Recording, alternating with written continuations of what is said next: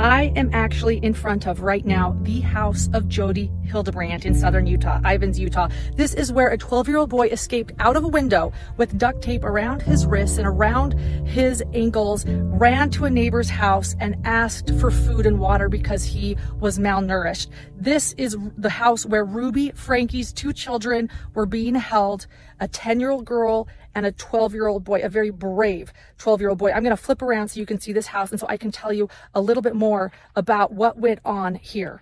The 12-year-old boy escaped, ran to a neighbor's simply asking for water and food because of the boy's condition. So he had severe, deep lacerations. He had long-term medical stay. By the way, this happened August 30th because of the depth of his lacerations, not from the duct tape, from rope being tied around him. So they mentioned that he has duct tape on his wrists and on his ankles. But then they state in the probable cause that because of deep lacerations from rope being tied up, that he had a longer medical stay. Now, when they got to the house, police got to the house, they found the 10-year-old girl, the Franke's little girl, Ruby's little girl. She was also malnourished. The reason that Jodi Hildebrandt was charged with 6 counts of aggravated child abuse is because they saw that the children were in her direct care, in her house, back here, her $3 million house. Did I mention this house was worth $3 million? I can't even remember if I did. $3 million home, it's listed. Hidden, a true crime podcast. A forensic psychologist and a journalist explore the hidden motives behind unthinkable crimes while examining our deepest fears along the way.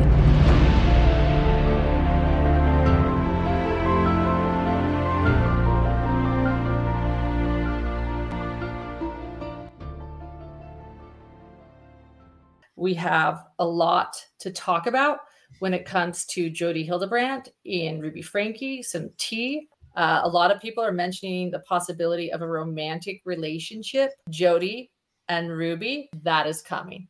So stay tuned. We have plans to talk about all of your comments and questions. At Hidden True Crime, we have a psychologist with us, so we're gonna delve deep into that speculation.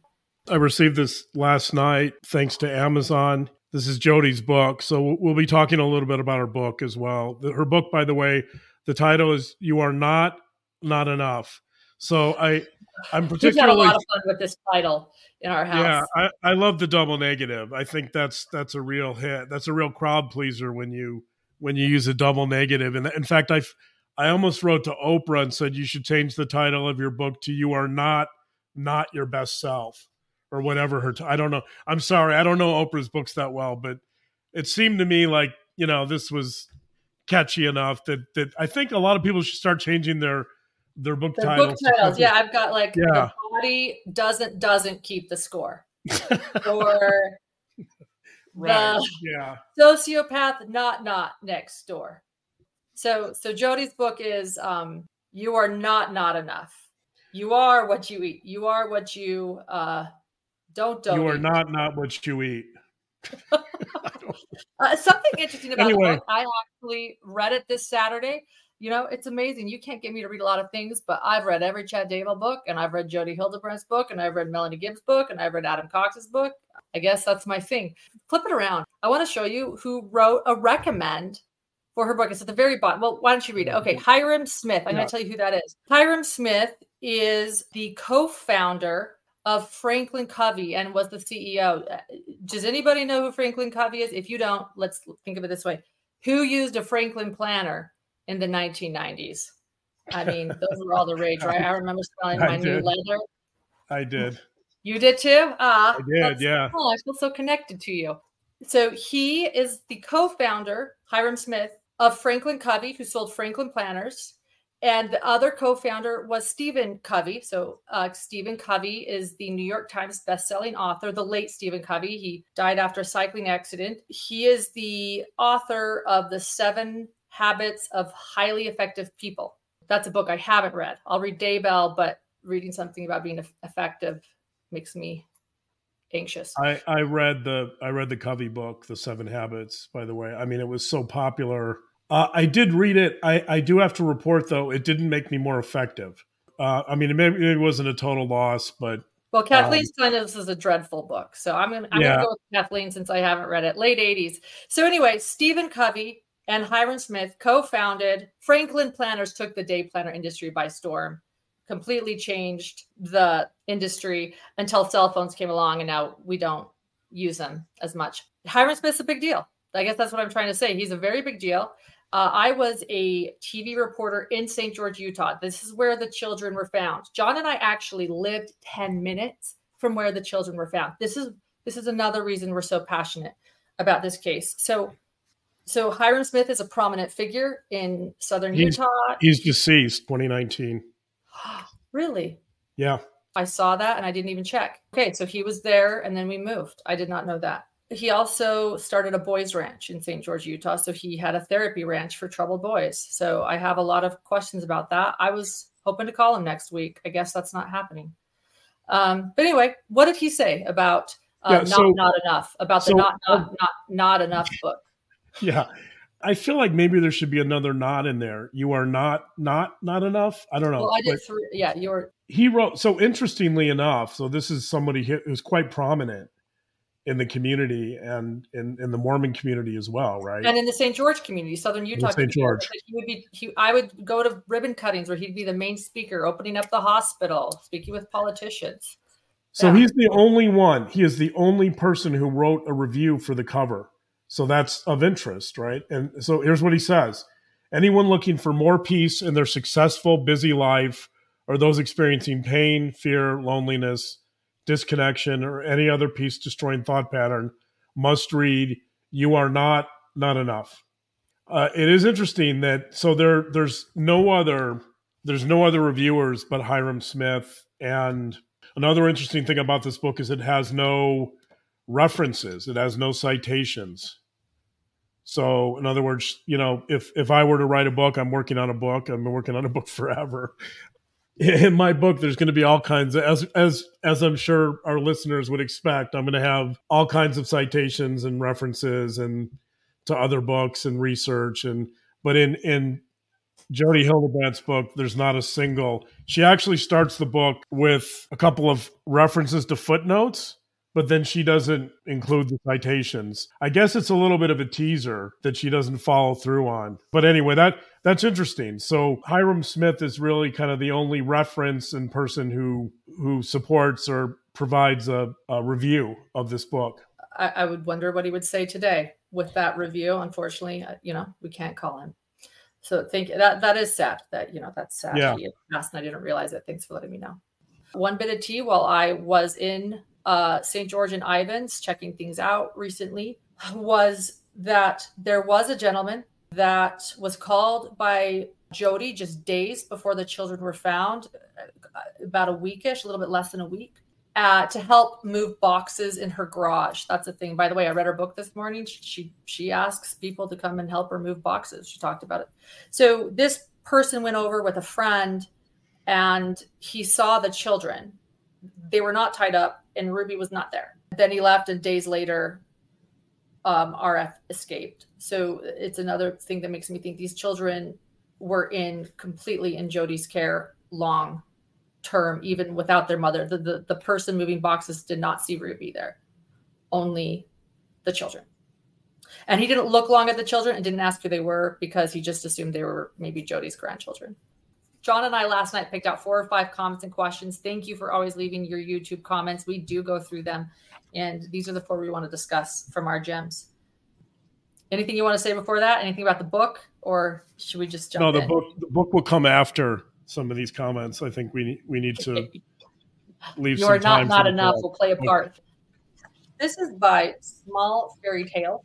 They write, here is a small piece of the puzzle. Ruby donated a large amount of money to a private school for her kids that her kids went to. This provided cover for her. American Heritage is a Mormon church affiliated school. My daughter went there. At a 2018 charity auction, they were in the top tier of donations, meaning the Ruby Franke's worth. And the Frankes had a special table reserved for them. And they were praised several times by the principal, and we were encouraged to watch their channel. There is a lot of power at the school. CEOs were there, usually an apostle or 2. community leaders. It would take a significant amount of money to get this praised, as auction items that night went for as close as $80,000, well over their value. When I saw the report that many times police were called to the home and then child services could not get a search warrant, I thought of the power that Ruby gained that night. That's an interesting bit of tea. Thank you, Small Fairy Tales. Thoughts, John? Just that, I mean, it makes sense. It makes sense that there's a political element to this scenario. In fact, when this crime first broke, I told, what is it I told you? Do you remember? The first thing John told me, and I actually shut him down. I was like, don't say that. No. He said, I don't know if they're going to do a lot of time. I don't know if justice is going to be served for these children. Knowing Utah, knowing the system, I'm really concerned. That was the first thing John said to me. I think if the world wasn't looking at this scenario or this crime or this alleged crime, I wouldn't be surprised if they would have been released by now. This insight is part of the reason why that would be true. You know, and that's not to say that I'm sure other states are highly political and, you know, I mean, this is all intertwined with politics and right. And the judicial system and money. And I mean, so I'm not pointing the finger at Utah, but I think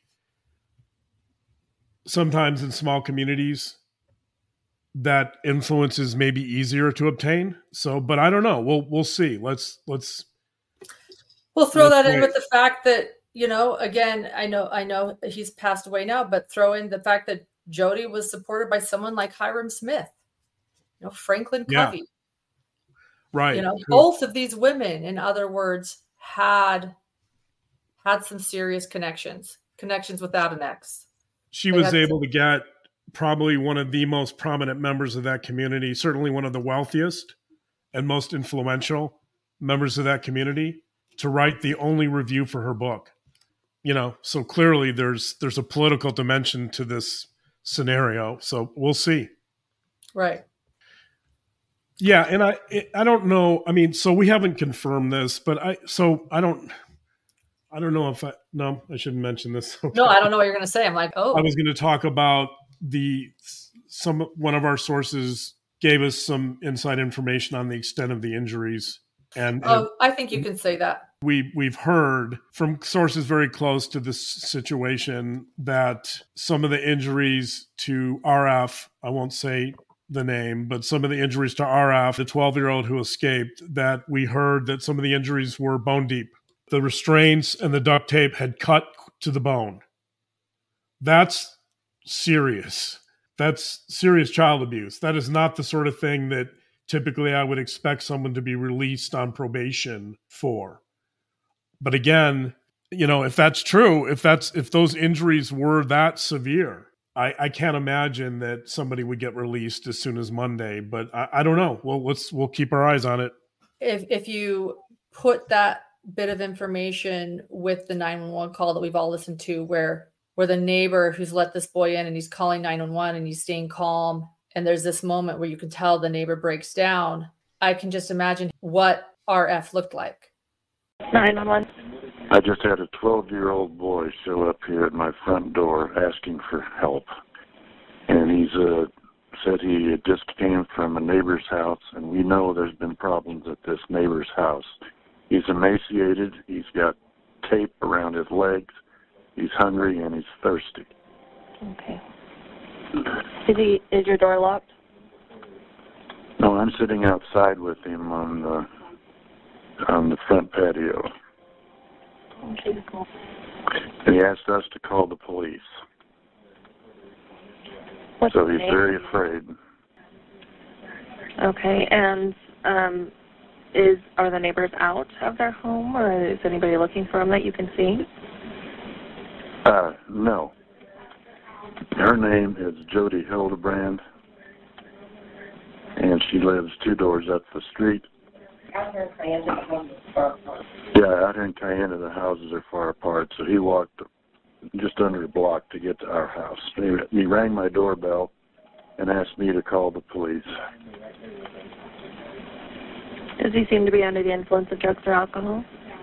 I don't think so, but he's very thirsty, and Need an ambulance? I don't think he needs an ambulance. I'll let the cops decide that, but his ankles are taped up, and he won't tell us why. Okay. But he has duct tape around each ankle. Yeah, there's sores around them. I think there's a good chance he's been... He also said... Oh, and he has them around his ankles. I mean, his wrists as well. Okay, this boy has been... He needs... This kid has obviously been... I think he's been detained. He's obviously covered in wounds. Okay. Let's get the paramedics headed over that way, okay? Oh, that's a good idea, too. You know, he's talking to 911. He couldn't keep his composure. He just sort of broke down. And I just picture, in my mind, I picture a gentleman calling 911, staying calm, looking at RF, seeing his condition, and just, I think that's where the tears came. If you have an injury where bones are showing, that's typically not a good sign. That's a pretty serious injury. To say the least. We're not talking about just some residual from the duct tape left, some sticky part of the duct tape left on the ankles. We're talking about something much more severe.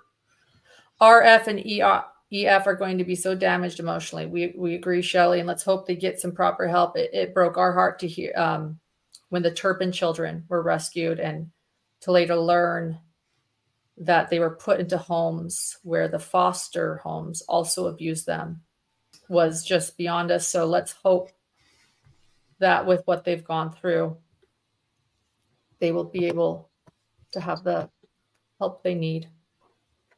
Anything else to that, John? Did you want to bring up as long as we're talking about some of our sources, did you want to bring up the cellmate? Oh yeah. Interesting information, right? Who doesn't love a jailhouse snitch? That came out yesterday, right? I mean, that's like my favorite thing in true crime when we've got a jailhouse snitch. I'm like, tell me more. Drink. Yeah. You take a sip of that iced tea right there. It's lemonade. Lemonade. Oh, lemonade. Can we say it's tea tonight? Okay. True.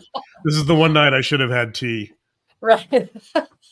I had tea during my book club Wednesday night. So let's just say it's tea. Yeah. So anyway, big fan of jailhouse snitches. Before I tell you, we talk jailhouse snitches, I just want to read what Glenn F. said. This means a lot. You showing such real emotion last week, Dr. John, at someone in your professional harming such vulnerable people really got to me. Thank you so much for your compassion. Yeah, thank you. Thank you, Glenn F. I'm passionate about the mental health field, and yeah, it really upsets me when people run amok in our field and they harm people, obviously, because that's not why we're here. We don't do this to harm people or to ruin families or ruin marriages. So yeah, thank you. It is a passion of mine, and I'm always a bit upset when mental health professionals harm their clients and therefore harm our profession and harm our reputations, all of us in some ways. So yeah, it's maddening. It's maddening what she's done.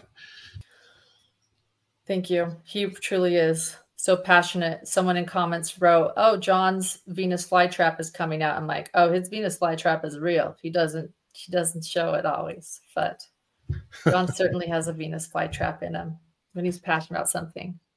Lori, love jailhouse snitches. So do I. Well, you're in good company. So let's talk about that really quickly. We had someone come out that was housed with Jodi, and then after being and she didn't know this woman was arrested in St. George for petty theft. And she asked Jodi that night what she had been arrested for. And Jodi said, "I don't want to talk about it." And she said, "Okay." Then after Jodi left, this woman was then housed with Ruby. Oh my gosh, this woman is her name Deborah? Here we go. Here's the I'll read. Deborah Monson told Insider. So this is what she said. I do want to ask you some questions, John, about your thoughts on this. Monson was arrested August 31st on petty theft. And then she spent around an hour with Hildebrandt at the start of her stay in Purgatory Correctional Facilities. John has done many assessments at Purgatory. I have done many reports at Purgatory, followed by 3 nights with Franke in the medical area. As of Thursday, they're still being listed in jail. Monson said she had no idea who they were at the time and only realized after she left and her family was talking about them on the drive home. She described both Franke and Hildebrandt as, in quotes, really tight-lipped, but said she had a lot of time to observe how Franke behaved. Most notably, Franke seemed distressed that she and Hildebrandt had been separated. She said, in quotes, "Gosh, how long are they going to keep us in here? And why did they separate me and Jodi?" Monson said. Franke said, "I can't understand why they separated me and my friend.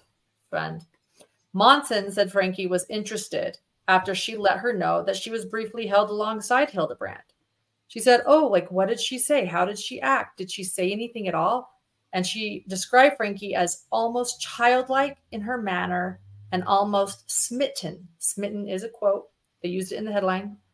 Smitten with Hildebrandt. Monson told Franke that Hildebrandt seemed pretty distraught and didn't want to talk about anything.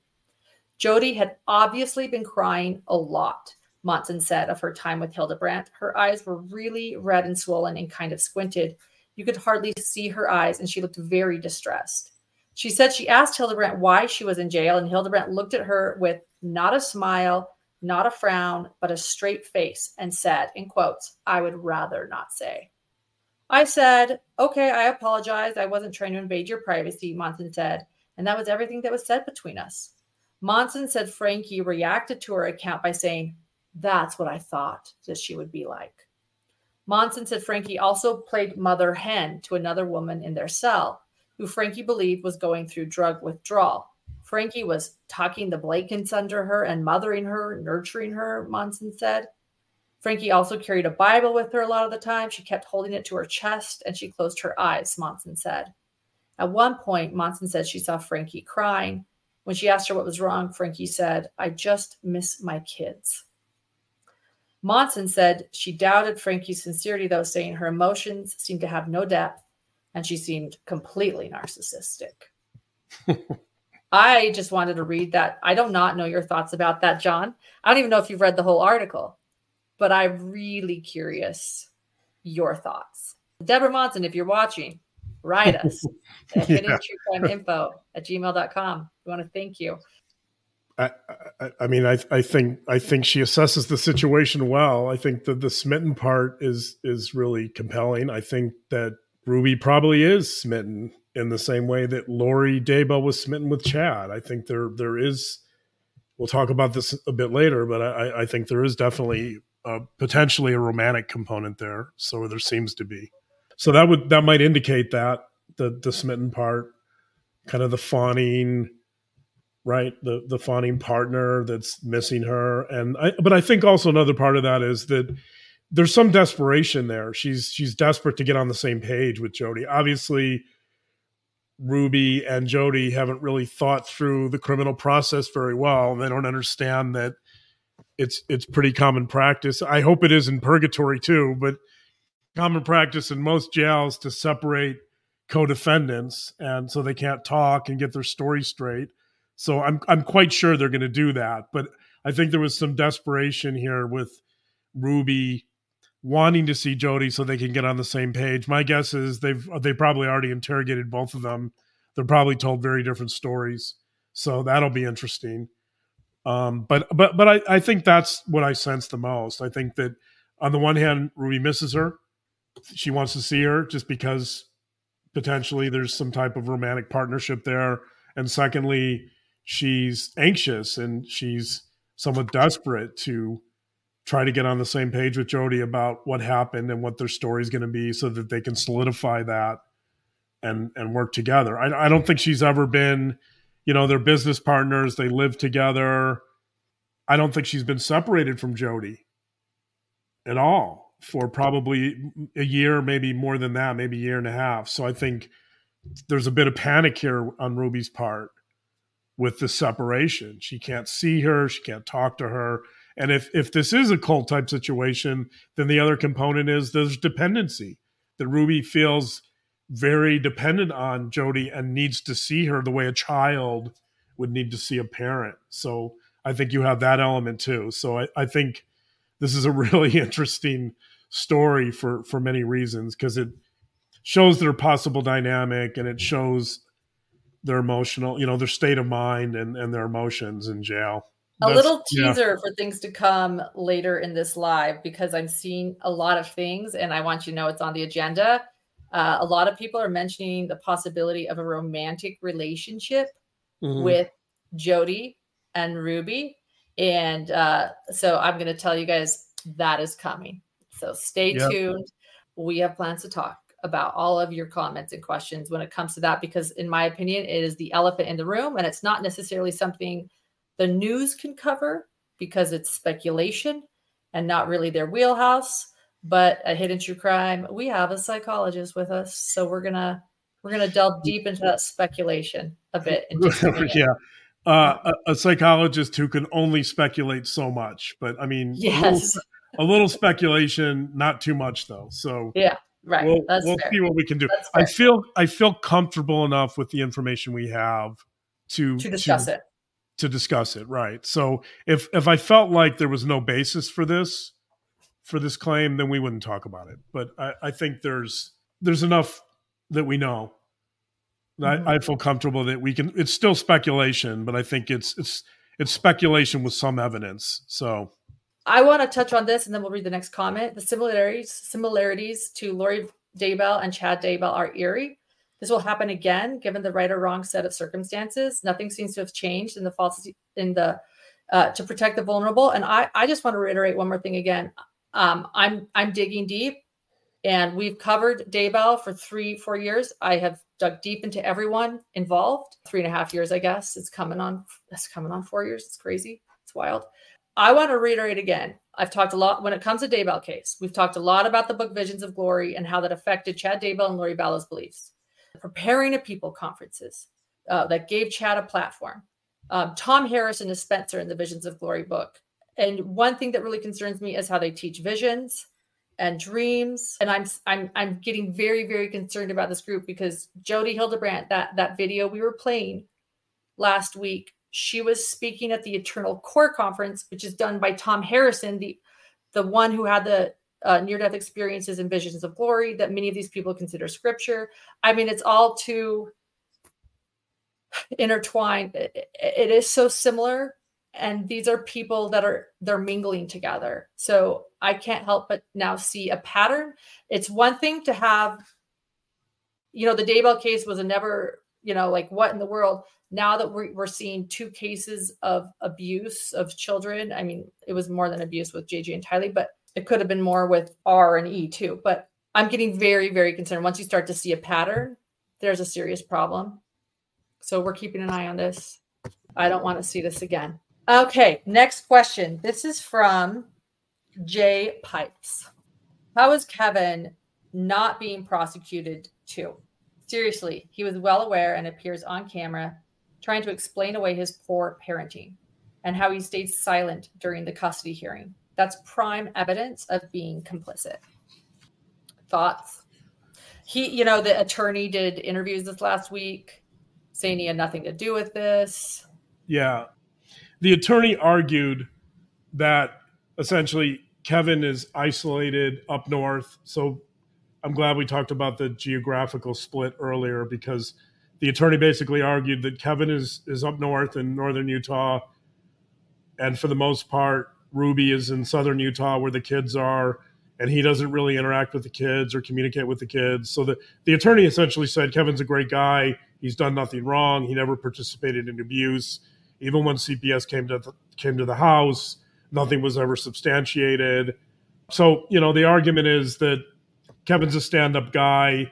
He didn't know anything. This was all Ruby. I think that's obviously it's his attorney. He's going to present the best case he can for Kevin. But my thoughts are based on what we know of 8 Passengers and the show they did together, that clearly I'm sure he knew about some abuse. I don't know about since Jodi came into the picture, but let's not call it abuse. Let's call it strict disciplinary measures. How about that? Because whether it rose to the level of abuse, I don't know. Obviously, apparently YouTube thought it did. I think it did, but when you say that, like as far as the law goes, too. Yeah, right? as far as the law goes, as far as the law goes, as far as Child Protective Services goes, you could argue that.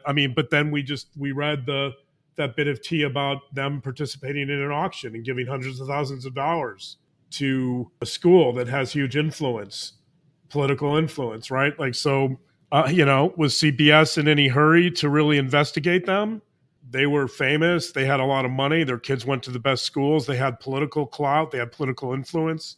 I don't know, right? This is all kind of intertwined. Do I think that Kevin knew more than his lawyer's saying? Absolutely. Would there be sufficient evidence to charge him with something? That doesn't seem to be the case. It is interesting that the lawyer did acknowledge that Ruby called Kevin right away.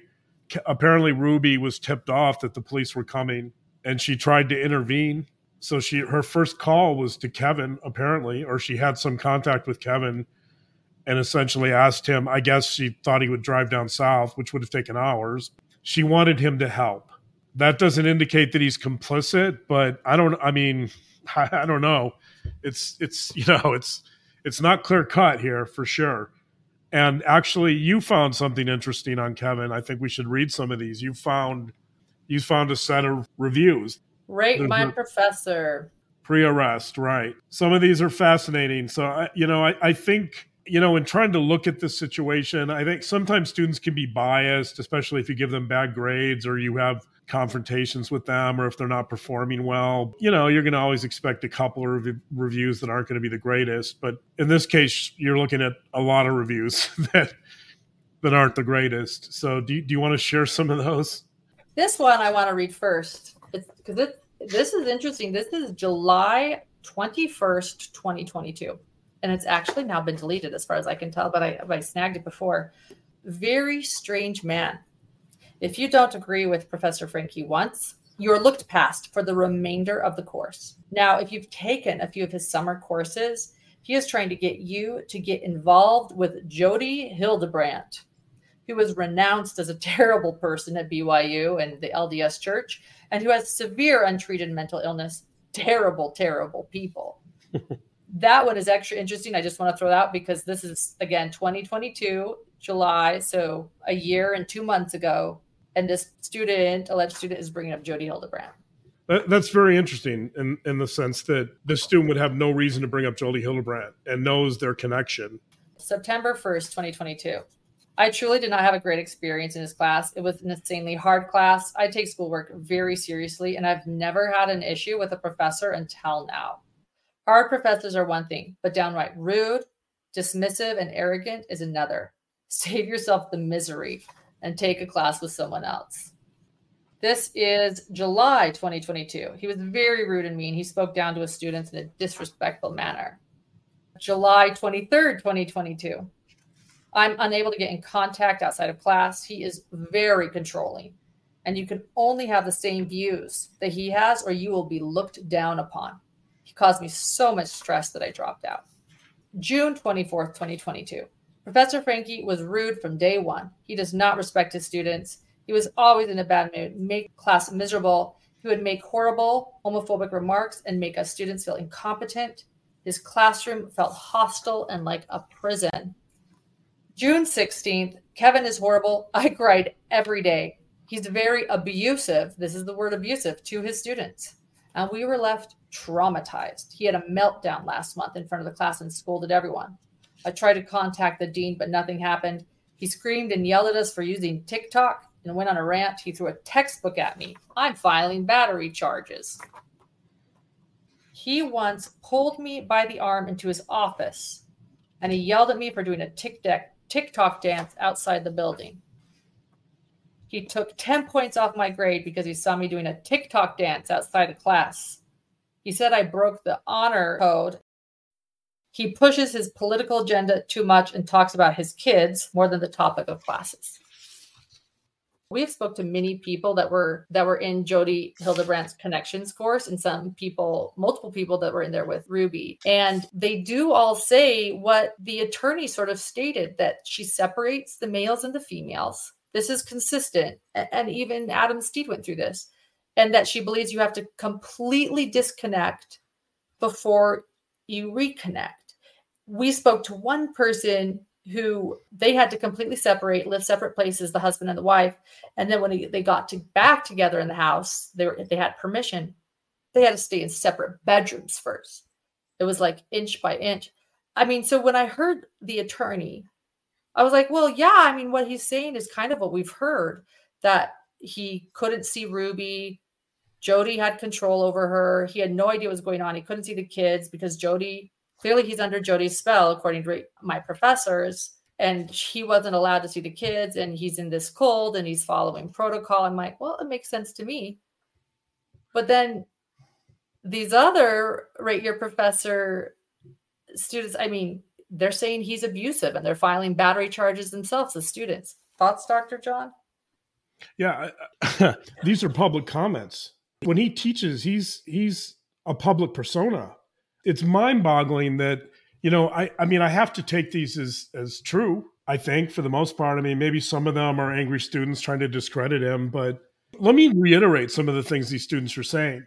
One student said, he pulled me by the arm into his office to yell at me. Think about that. Like, I don't know, so I've been an adjunct professor at UNLV for, 20 years, 16, 17 years. I lost track, but if I pulled a student by the arm, and most of my students have been female, by the way, I've had males as well, but the majority, more than 50%, have been female. If I grabbed a female student by the arm and pulled her into my office and yelled at her for anything, I would be never, ever, ever considered again, never work again for UNLV in any capacity whatsoever. Like, I don't know. Right. Somebody said I don't know how does he get away with this? Right. I mean, so if you want to learn about who this guy is, the attorney paints him as a really nice guy. Maybe he is. Maybe these student comments are way off, but they're public. He's essentially engaging in potentially criminal behavior here. He's grabbing students. Here's this one. He screamed and yelled at us for using TikTok and went on a rant. He threw a textbook at me. Again, you can't just throw a textbook at a student. I mean, I don't know how he gets away. If this is accurate, I don't know. These, we haven't confirmed these, but it's troubling. It's very troubling. This comment about him being rude, not respecting the students, being in a bad mood, and making homophobic remarks and making his students feel, I mean, why is he working there? Is he still teaching at BYU? What has BYU done about this? Again, why are people looking the other way with the Frankies all the time? Is it influence? If any normal person, myself included, if any normal professor or person did any of those things, even remotely did any of those things, we would be fired. And rightfully so. But he apparently can do that without any concern whatsoever, without consequence, and it doesn't seem to matter. So I think if you take these comments seriously, you'd have to question who this guy is. And you'd have to question his character, and you'd have to question his involvement. Again, I always say, if somebody's willing to do something that abusive publicly, then they're probably going to do something worse behind closed doors. So if he's treating his students like this, how's he treating his kids? How's he treating Ruby? So I think there's a lot of concerns there. What's happening behind closed doors? And will we ever know the truth of that? I don't know, but it's troubling at the very least. It's very troubling. To be continued when we delve into the Franke family culture. Right. So what was Kevin's involvement? I don't know. But if you look at the student reviews, you'd certainly have to wonder what he's done behind closed doors at the very least. Elephant in the room time. Let's talk. Yeah. As much as you can. We understand you have your limits because you actually respect your profession. All right. So J.D. Wyatt shared a comment On our YouTube video last week's Hidden Hour, that got 61 thumbs up. 61 people like this comment, JD Wyatt. In my humble opinion, they state, as an armchair psychologist, we love our armchair psychologists, I'm apt to believe much of Jodi's psychopathy is related to her being a closeted lesbian. I don't think that she would be able to properly heal until she admits this to herself, and more importantly, come out of the closet and make amends to all of the people she has abused. Someone responded to that. Can I read that now, or do you want me to read that later? You can read it. Emantos wrote, in response to JD Wyatt, I thought this since day one, and I think it's been a driving force behind everything I've heard and continue to learn about her. I'm surprised it's not being addressed, as it's likely where her self-hatred stems from. I think it drives her punishing behavior towards others. I also think she was jealous of her niece, and again projected self-hatred onto Jesse. And while Jodi clearly breached all sorts of ethical violations with Ruby, there is something else going on. Given their upbringing in a religion that does not approve of homosexuality, I think it's something worth looking into in this case, and yet no one seems to be talking about it. Oh, we're going to talk about it. We're talking about it. Yeah, there's a reason our name is hidden, and that's because we talk about these types of things when no one else does. So I agree with their analyses. I think they're right on. Well, Mantos mentioned Jesse again. Yeah. The Mormon Stories interview, the compelling Mormon Stories interview with Jesse, and what Jesse stated. Can I play that now? Yeah, please play that. Let's play this. And this is why we're delving into this. There is some evidence for us enough to speculate. It's all speculation. Yeah. Okay. I've thought that since I was a kid. That what? That potentially she was queer. Okay. And I am queer. So I'm for it. I think it's great. It's real great. Waters are warm. And I have no idea. She did say something to me when I was living with her that was very strange, because I've known I was queer since I was like 7. And it was like experimenting with girls and friends since I was 7 or 8. And she knew about that, and it was very bad. It was very evil. But then she said something to me. She had this friend, her name's Bev. She said something to the effect of, yes, being gay is evil and, pleasures of the flesh and yada, yada. But if I were to have sexual relationships with my friends, if we were to it would be different, because there's a deep emotional connection there, and that's different. And we were sitting in someone's living room and she said this, and I was just like, what? Yeah, that's called being gay. What do you think gay relationships are like? They are emotional and deep and connective. And yeah. So she did that. That is something that she said to me. Other people were there. I don't know. I don't remember who was there. But that's the closest thing I've ever had where she admitted out loud. So that's interesting. Let's go to one more thing. People have mentioned, by the way, also the video that John and I have also seen where Ruby is crying and Jodi does comfort her by rubbing her leg, her thigh. Mm-hmm. So there's that. People have mentioned that. For those of you who haven't seen that video, Ruby is getting very emotional and talking about why she left 8 passengers, and Jodi is placing her hand on her leg the entire time, trying to comfort her, basically. Right. John, with all of this being laid out on the table, if Jodi Hildebrandt is queer, is gay, is a lesbian, what in the world? What does that mean for why is someone so homophobic? How does this play into her mentality? Please explain it to us, to me. Well, Or does it? Does it play into her psychopathy? Well, I haven't used the term psychopathy with her yet, by the way. So I guess you can say that, but I can't say that. I would.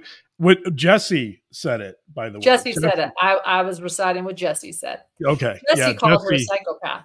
Jesse said, right. Jesse believes that Jodi is a psychopath and mentioned that on the interview. Yeah. So but you I don't know. I don't know where that information came from, but we hope to talk to Jesse ourselves. We have not yet. I love the fact that our gems consider themselves to be armchair psychologists, because I really encourage that. Like that's part of what we want to do here, is we want to have these types of conversations about the psychological elements of crimes. And so I love it. A couple of people were critical of the armchair psychologist label. I'm like, yeah, I love it. Just, I don't care if you're a psychologist or not. Just go for it. Give us your thoughts. So I agree. I think this is a major component. And let's think about this for a second. She talks about in her book, I guess this will bring us to her book a little bit, but I haven't read the whole thing, but I have read what I think are the autobiographical elements of her book. She, in her book, she talks about, she starts with that she mentioned this in the video we played last week, but her father was in the Air Force. He was a military man. He flew fighter planes, and her mother was a stay-at-home mom. She basically says that her parents were without any emotions. The motto in the home was, "You're a Hildebrandt," quote, "You're a Hildebrandt, go hard or go home." So that's interesting for a couple reasons. Number one, go hard or go home. It kind of implies that love is conditional. That if you don't do well enough, or you're not successful enough, or if you don't try hard enough and you're not successful, then you're not loved. So go hard or go home. I guess that's nothing new. Perhaps many families have that type of motto. But the other thing that's interesting about the go hard or go home to me is, so I've heard the term go big or go home, but in the Hildebrandt family, it's go hard. So that's interesting to me. That's interesting because hard implies something very masculine. Hard implies, this is kind of where I think the influence of Jodi's father comes in, who's the Air Force colonel. That the goal here is not to show emotions, it's to be hard. It's to harden yourself. It's to be kind of, I don't know, masculine and shut down, and right. And so I think there's an element here where this family probably, and this is also based on her descriptions of her mother. Her mother seemed to play more of a side role or a secondary role to the father, who's a colonel in the Air Force. She really didn't have a voice. So Jodi says that. Let's see if I can find the quote here. Jodi says, though many people, she's talking about her mother here. Her mother lost a 4-month-old son, and it devastated her. And she says, though many people around her were interested in her grief and pain, she, her mother, was not willing to disclose the devastation she felt. That tragedy, along with many other painful experiences in my mother's life, resulted in her choosing a controlled and controlling exterior, which appeared to serve her well. Unfortunately, I was never able to really know her as a woman or mother, and we both missed out on the connection. So she's basically saying her mother, she doesn't get into details, but she's essentially saying that her mother was so filled with grief, apparently, that she completely shut down. She was unavailable. She apparently still carried on with her maternal role in the family. But I think one takeaway from that to me is this does seem to be a patriarchy of sorts. Obviously, the father's in charge. The mother is sort of in the typical feminine role. And I'd have to think that there's some sexism in this family. That coupled with the fact that, so what I mean by that is that women in the family are not seen as important or privileged as men. And to use Jodi's terms, I guess, I think in some ways women in this family are not enough.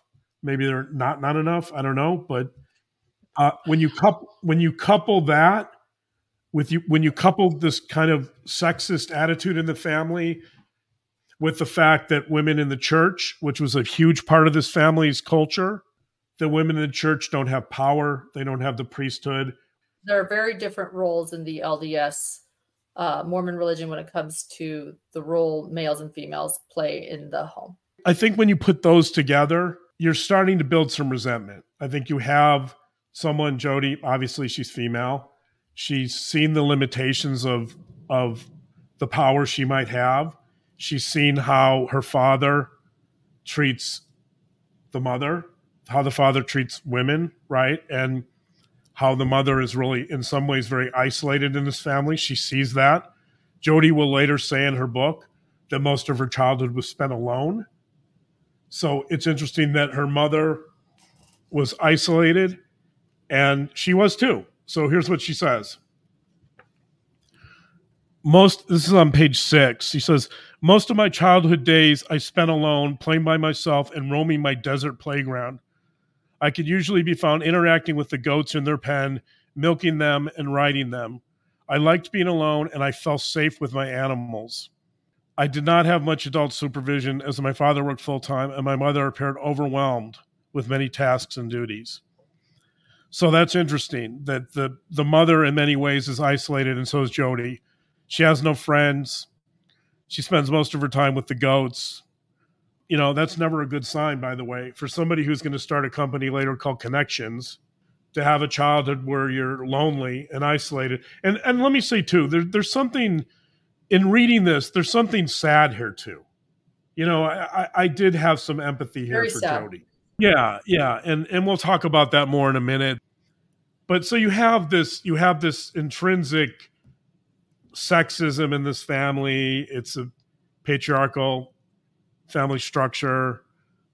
And then you bring in this other component, let's call it the homophobic component, where I think clearly this probably comes from the father, but there is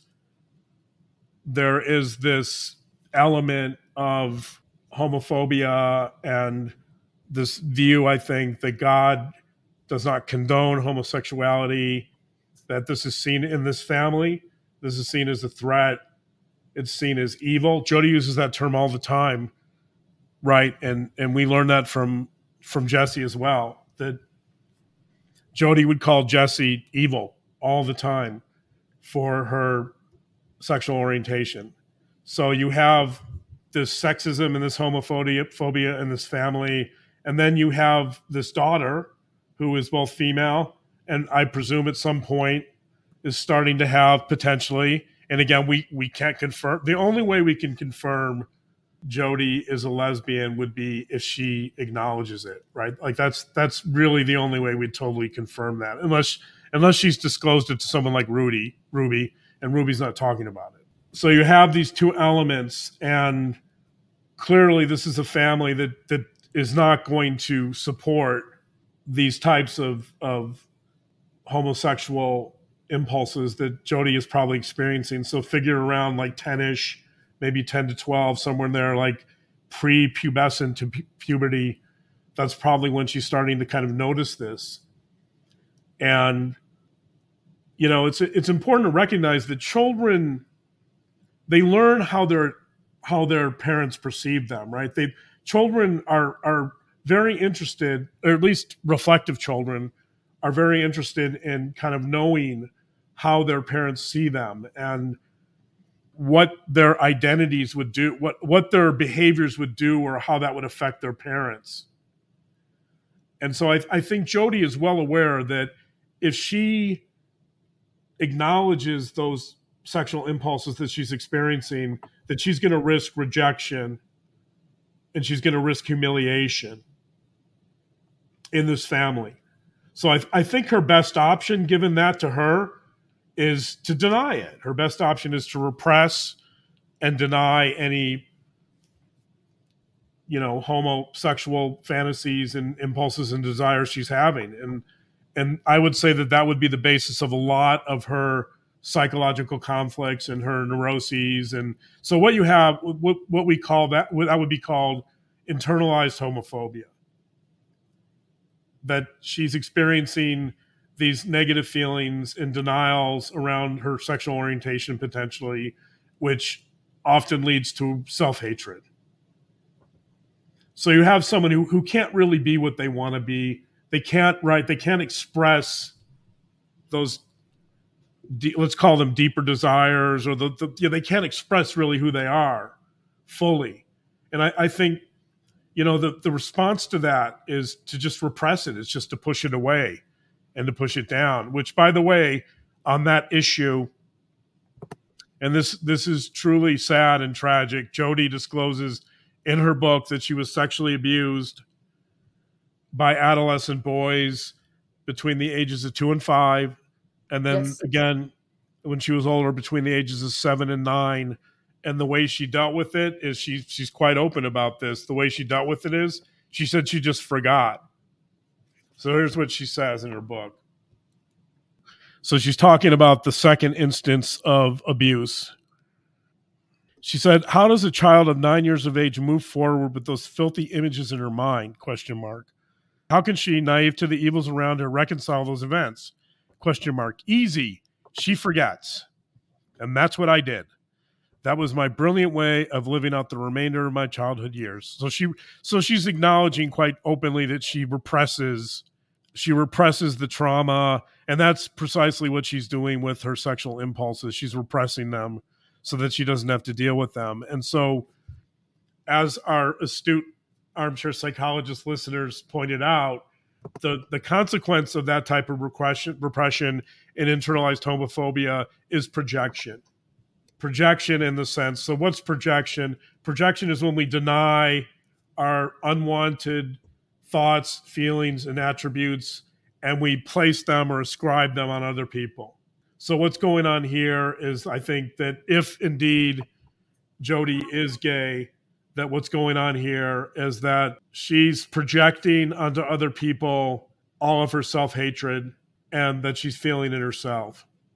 And so one component of that that's really important to recognize is what Jodi said to Jesse, which is she tells Jesse, well, you may be gay and that's evil. But if I was gay, I would have deep connections in my relationships. So therefore, that would be okay. That would be acceptable. Right. So, so the takeaway from that is that what Jodi's saying with that comment to Jesse is that she's dehumanizing. She's dehumanizing that entire population. She's dehumanizing the LGBTQ plus community. She's dehumanizing anything that has to do with sexual impulses that aren't perceived to be normal. And so there's a real element here of dehumanization in the sense that when you take this self-hatred and you project it on other people, which is precisely what she did with Jesse, by the way, that you're approaching this from the perspective that somehow you're better, that somehow you're superior, that people that are gay are inferior, and you're able to do that because you're able to dehumanize that group of people. And she showed that so clearly with Jesse by saying, well, you're gay and that's evil. You're a lesbian, that's evil.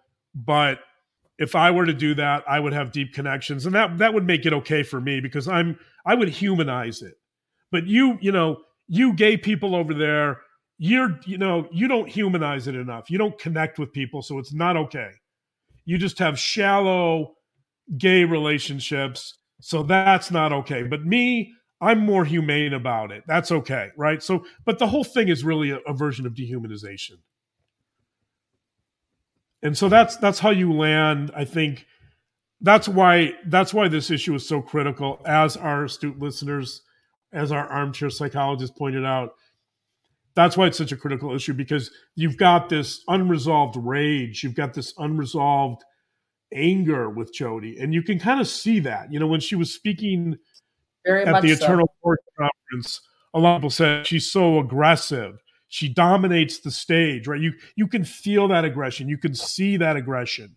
She comes across as angry and aggressive, and that is why this issue is so critical, as some of our listeners pointed out, because in a perfect world, somebody like Jodi, if she wants to live in the truth that she's so fond of talking about, if she wants to live without distortion, she should start with acknowledging her own sexual impulses, honest about them, and not repressing them, and not resisting them, and therefore starting down this path of who she really is.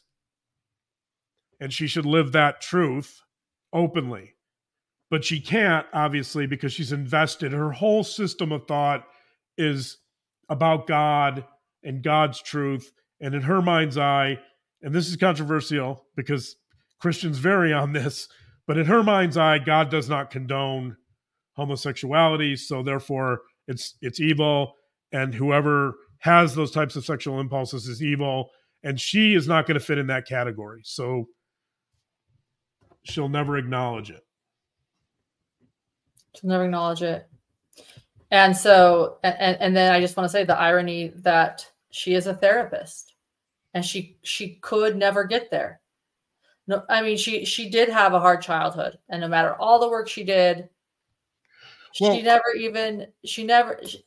refused. I honestly think that this is where her entire therapy model comes from, is she could never go all the way to accepting herself. She created a system where she never had to tell her entire truth.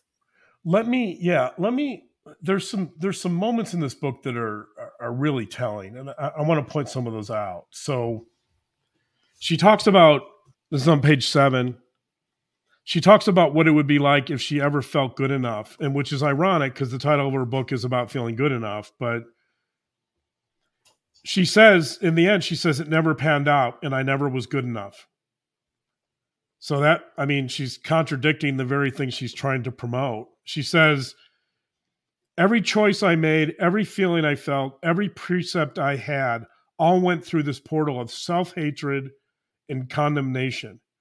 So she's telling us that throughout her whole entire childhood, until she comes up with her therapeutic system, she feels nothing but self-hatred and condemnation.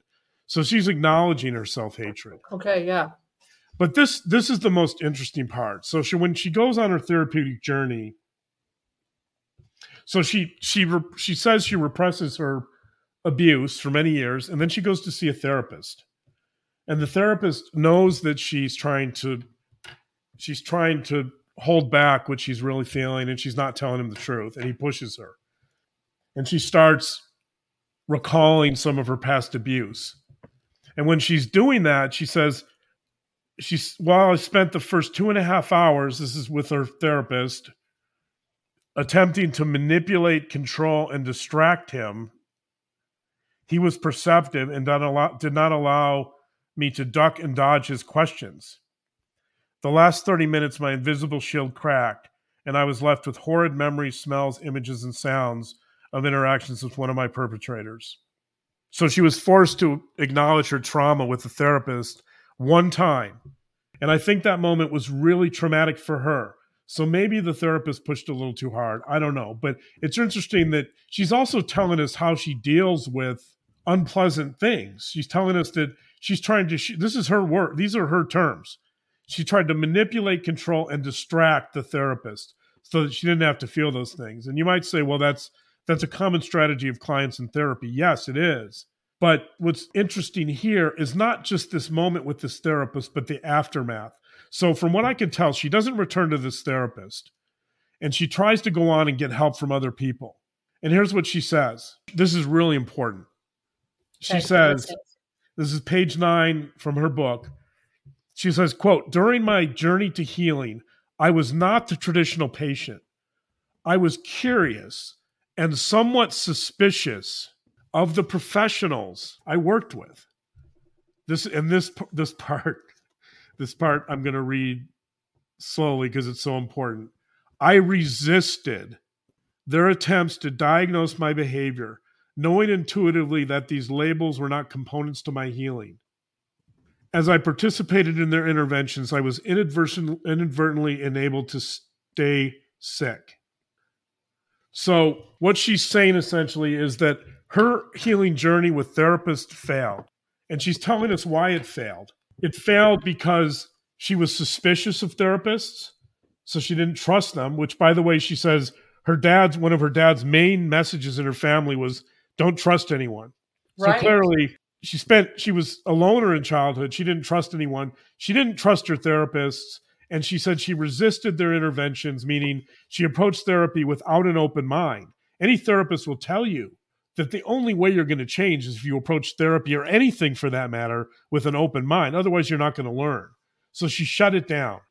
She wasn't willing to get help. She wasn't a patient that was willing to change. I'm not totally blaming her. Maybe she wasn't ready for it, but it's the next step that really matters. And that next step is, here's what she says. This is page 10. After years of bumbling around and pretending to be in control, I went to God to find the answers. She says, for 20 years, I've been asking heaven for answers on behalf of myself and all those I work with.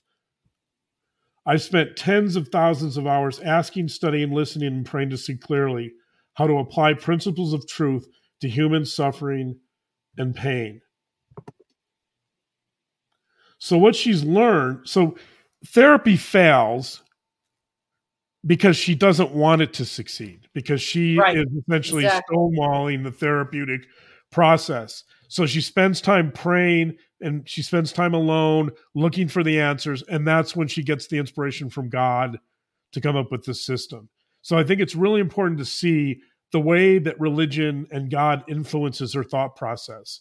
So in some ways, it makes more sense to me after reading her book to see why she's rejecting traditional notions of therapy, which rely more on the patient and the patient's worldview, and she turns to God for the answers. Because I think what you see with Jodi's system is that you can only heal through God. And so if you try traditional therapy, which is ironic, I guess, because she probably sells herself as more of a traditional therapist in some ways, but she's not getting help from therapists. She's getting help from heaven and God and from the other dimension, right? And again, that's Chad Daybell-esque in the sense that Chad Daybell doesn't see any real meaningful interaction with human beings on this planet.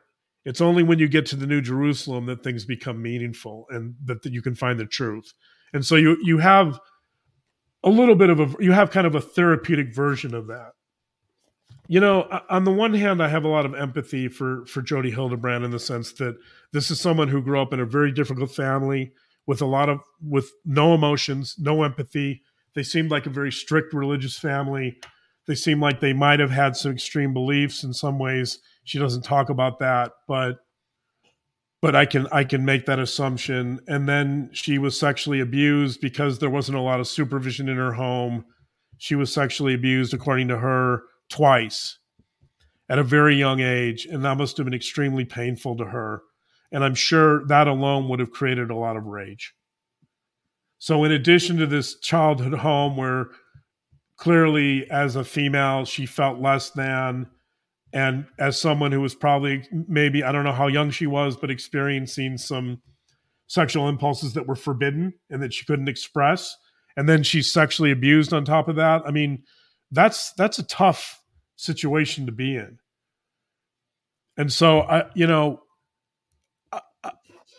I feel empathy for her in the sense that what she went through was hard and it was horrendous and there must have been a lot of suffering and a lot of pain. So I feel empathy for that. The way she handled it, I probably not so much.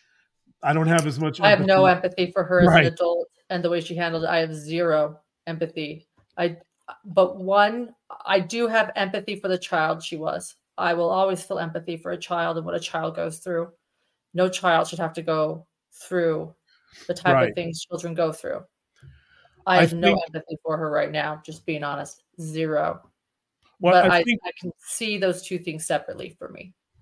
I think where the train goes off the rails is when she's seeking help and she's just not open to it. I think at that point she knows that working with therapists, at least, so working with therapists that don't necessarily bring religion or God into their work. There are some Christian therapists who promote themselves as such, but most therapists are trained to be more humanistic, to approach things from, a client-centered perspective and not to bring in God. And so, like for me personally, if I do clinical work and not forensic work, I would never bring God into anything unless the client thought it was important or the client brings it in. So most therapists are trained to work within the client's worldview and their perceptions of things. And that's typically how it's done. But I think Jodi was not content to go down that path. I think Jodi really wanted to be special. She thought she was creating something unique. In fact, she says, we talked about this a little last week. She says her work is, quote, "It is a new paradigm of thought that when learned, practiced, and applied will heal all emotional, mental, and spiritual illness. It heals disconnection, sadness, anxiety, traumas, fears, addictions, entitlements, conflicts, resentments, and individual and relationship pain of all types. Truth heals. This is a promise from God." This is really in the book. She says that. So she's essentially saying that her approach to treatment is a panacea for all mental health ailments. She's arguing that. That's a big, I think any therapist would say that's a massive claim right there, but she believes it. And of course, I just noticed a comment. Yeah, of course, she profited hugely from this. She did. She made a ton of money from this. And again, most therapists don't get into this field for money. Most of us truly are invested in helping others, and helping others is not an endeavor that makes one rich. So it is peculiar that I think one of her goals certainly was fame and fortune. Kathleen, thank you for your comment. A lot of people are implying we're saying things. Jodi is gay, and that's okay. Yeah. The problem is she doesn't think it's okay. Right, exactly. That's the issue we're discussing. I'm not making a judgment about her sexual orientation at all. I'm making a judgment about her perception of it and her repression of it and her seemingly unwillingness to acknowledge it. It's the avoidance here that's the problem. Being gay is fine. In fact, I think if she was willing to challenge her family a little bit and come out of the closet and acknowledge her sexual orientation early on, you might not be where this might not have happened. The problem isn't her sexual orientation. The problem is her inability or her unwillingness to acknowledge it. It's her avoidance of it, her denial of it. I think we have some new listeners tonight. Thank you for being here, and thank you for being part of our channel. With that, you might not understand how we always do things here. We delve into the hidden motives. And many people are suggesting by assessing her or trying to see her as a whole person with experiences in her past, we might be helping her or excusing her. John assesses criminals. My wonderful husband here, he assesses criminals for a living. We have to work to understand victims, but we also have to work to understand criminals, because without that understanding, these crimes are committed again and again. So in order to help stop crimes from happening, or to see the red flags, or to see the warning signs, or to become better as humans in this world and understanding people, we discuss the criminals and try to understand what might have created them. So for those new to hidden true crime, that is what we do here while we support the victims. And many of our victims thank us for our work in helping understand what happened to them and how something could be possible. And as Stacy said a couple comments ago, she is not gay. Yeah, I love that. I love that. Is she not her best self? I don't know. I need to ponder that one. She's just not her best self, or she's not her best self. Three knots. Figure that one out. Yeah. Thank you. Thank you for talking about the elephant in the room. Now, for those that say nobody's talking about this, send them to Hidden True Crime. Time code this. Right. We talked about it. Right. I'm sure, sometimes talking about the elephant in the room isn't popular. So I'm sure we're going to, get a little pushback, but hey, that's why we're here. Jodi has her version of the truth. I guess we have our version of the truth. So, her version of the truth obviously is more compelling, but hers is truth with a capital T. Ours is with a very small t. Oh, that's another fascinating thing. She actually defines those two things in her book, by the way. She's like truth with a capital T, Truth with a lower case D. She also like has something. She's very anti-opinions.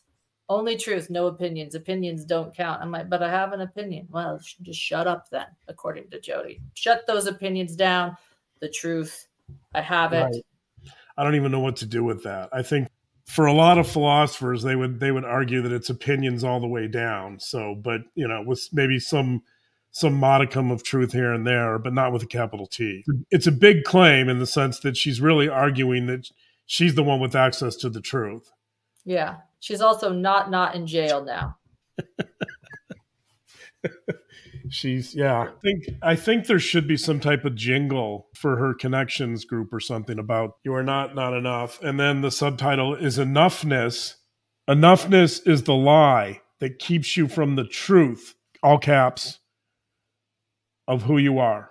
That's the subtitle. People get mad at mental health professionals for all this psychobabble, but I mean, this is not helping. This is not going to help if people think that we use too much psychobabble, this is just certainly, this is going to be the cherry on top of the whipped cream. Also, did she use that speak with children? I mean, it just is like, what if we told her you can't play with your tablet? Apparently there's another book called You Are Not Enough by, I don't know, Beth somebody, Stuckey, I think. So if somebody was asking when this book came out, it came out in 2019. So I don't know when the other book came out, but I do want to say this, that I'm gonna read the first line. I think this is important, so that's why I'm gonna back up and talk about this. This is the first line from Jodi's book. She says, quote, "The greatest lie that has ever been told is this: you are not enough." When I read that, I mean, this is the very first sentence of her book. Page 1, first sentence. When I read that, I thought, that's Brené Brown, dude. She's totally ripping off Brené Brown. Brené Brown's whole message is that you often feel like you're not enough because of shame, which, by the way, again, getting back to Jessie says that her whole message during the period when Brené Brown was starting to write about shame was about shame. So to me, that's another person that she borrowed from. I don't know if that's the right, that she borrowed material from Brené Brown. This whole idea of not being enough is really a very popular idea that was popularized by Brené Brown. And so when Jodi thinks here that she's coming up with a new paradigm, I think she should really start crediting some people and start recognizing that this stuff didn't come out of nowhere, that she's taking these ideas from cognitive behavioral therapy, from Brené Brown, from reality therapy, from existential therapy. She's taking them from all over the place. She's taking them from the 12-step programs, that one of the basis of I talked about this last week, but I just want to make it clear, this is not new stuff. The only thing that makes this new is that she tries to tie this in to God as the source of truth. And I think that's part of the issue. So anyway, enough about that. I'm going to end with, so I need an antidote. I need an antidote to this book. You are not, I can't even say it anymore. It's like become a tongue twister. You are not enough. This is a book by John Fredrickson. John Fredrickson is someone I really have a lot of respect for. He's great. And so if you want an antidote to this whole idea of distortion and not being enough, and John Fredrickson would be the book to read, The Lies We Tell Ourselves. I think this is a book we're probably going to read in our book club. But I'm just going to, I don't have time to get into this book too much, but I want to read a little bit of the end of this book to counter some of Jodi's ideas. This is from Fredrickson, page 156. We can imprison people in their histories and in our demands. If we are fortunate, differences with others will rouse us. Opening our eyes, we discern others little by little and attempt to know them completely. Given the choice of embracing people or our ideas about them, we must always choose people. Then our thinking will expand to accommodate what is. Are we knowable? No. But we are embraceable. This is what we live in, the embrace. I love that because that's the complete opposite of what Jodi is saying. He's saying that we're not knowable, that if we try to understand and judge other people based on our ideas of them and not by actually seeing them and looking at them and trying to understand who they are, no matter what their race or sexual orientation or beliefs, if we don't try to really see people, and this is the problem with Jodi's system of thought, is that it's based on ideas. Her distortion is the distortion of her ideology. The irony is that she's trying to promote this idea of connection, but in many ways she's disconnected. Given the choice of embracing people or our ideas about them, we must always choose people. So I think that the problem with therapeutic approaches that are more theoretical and more idea-based like Jodi's are that you're really losing track of the person sitting in front of you, and you're not really listening. You're not paying attention to that person. And I love this idea that, Fredrickson says, we're not really totally knowable, but that doesn't mean I can't embrace someone.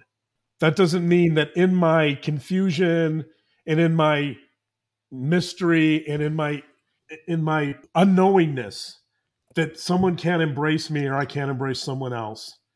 And that's truly the opposite of the Jodi Hildebrandt idea. I appreciate Fredrickson's approach to therapy, and I think that's more consistent with how I see effective treatment. And it's unfortunate that Jodi didn't stay with it and really tried to open herself up to change and to healing at some point. Thank you. As Janine says, Dr. John always leaves us with something profound. And he does, and it's true. All right. Okay. Good night.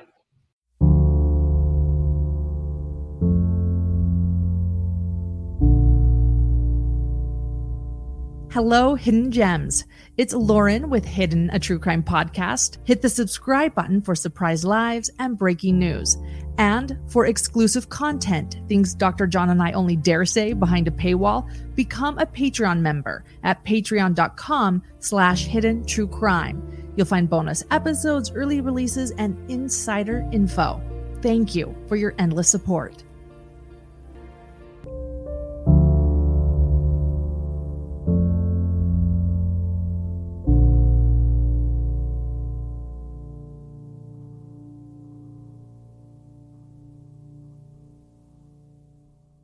BetMGM has an unreal deal for sports fans in Virginia. Turn $5 into $150 instantly when you place your first wager at BetMGM. Simply download the BetMGM app and sign up using code Champion150. Then, place a $5 wager on any sport. You'll receive $150 in bonus bets, regardless of your wager's outcome. And if you think the fun stops there, the King of Sportsbooks has plenty of surprises in store. Check out daily promotions, same-game parlays, live bets, and so much more. Download the app in Virginia today and get $150 in bonus bets instantly from your first wager. Only at BetMGM.